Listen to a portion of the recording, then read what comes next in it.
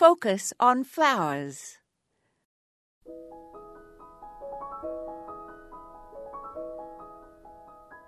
I always enjoy visitors in my garden, and garden clubs sometimes come.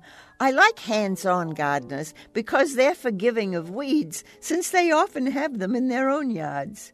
Garden club members also are interested in plants that are a little out of the ordinary, such as Arum italicum, which has taken up residence in my shade garden.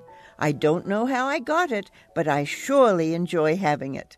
The variety, I found this out from seeing one in a catalogue, is Marmatorium.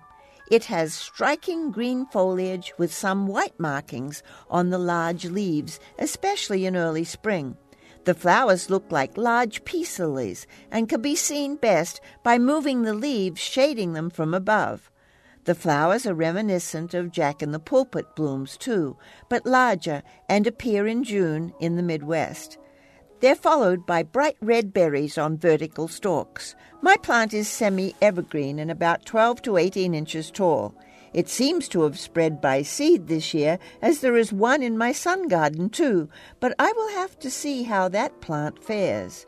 These arums grow in zones 5 through 9 and are hard to find except in specialty catalogues. Arums really add an exotic touch to a shade garden. This is Moya Andrews, and today we focused on Arum italicum. To subscribe to our free weekly podcast or listen to hundreds of archived episodes, visit us online at focusonflowers.org.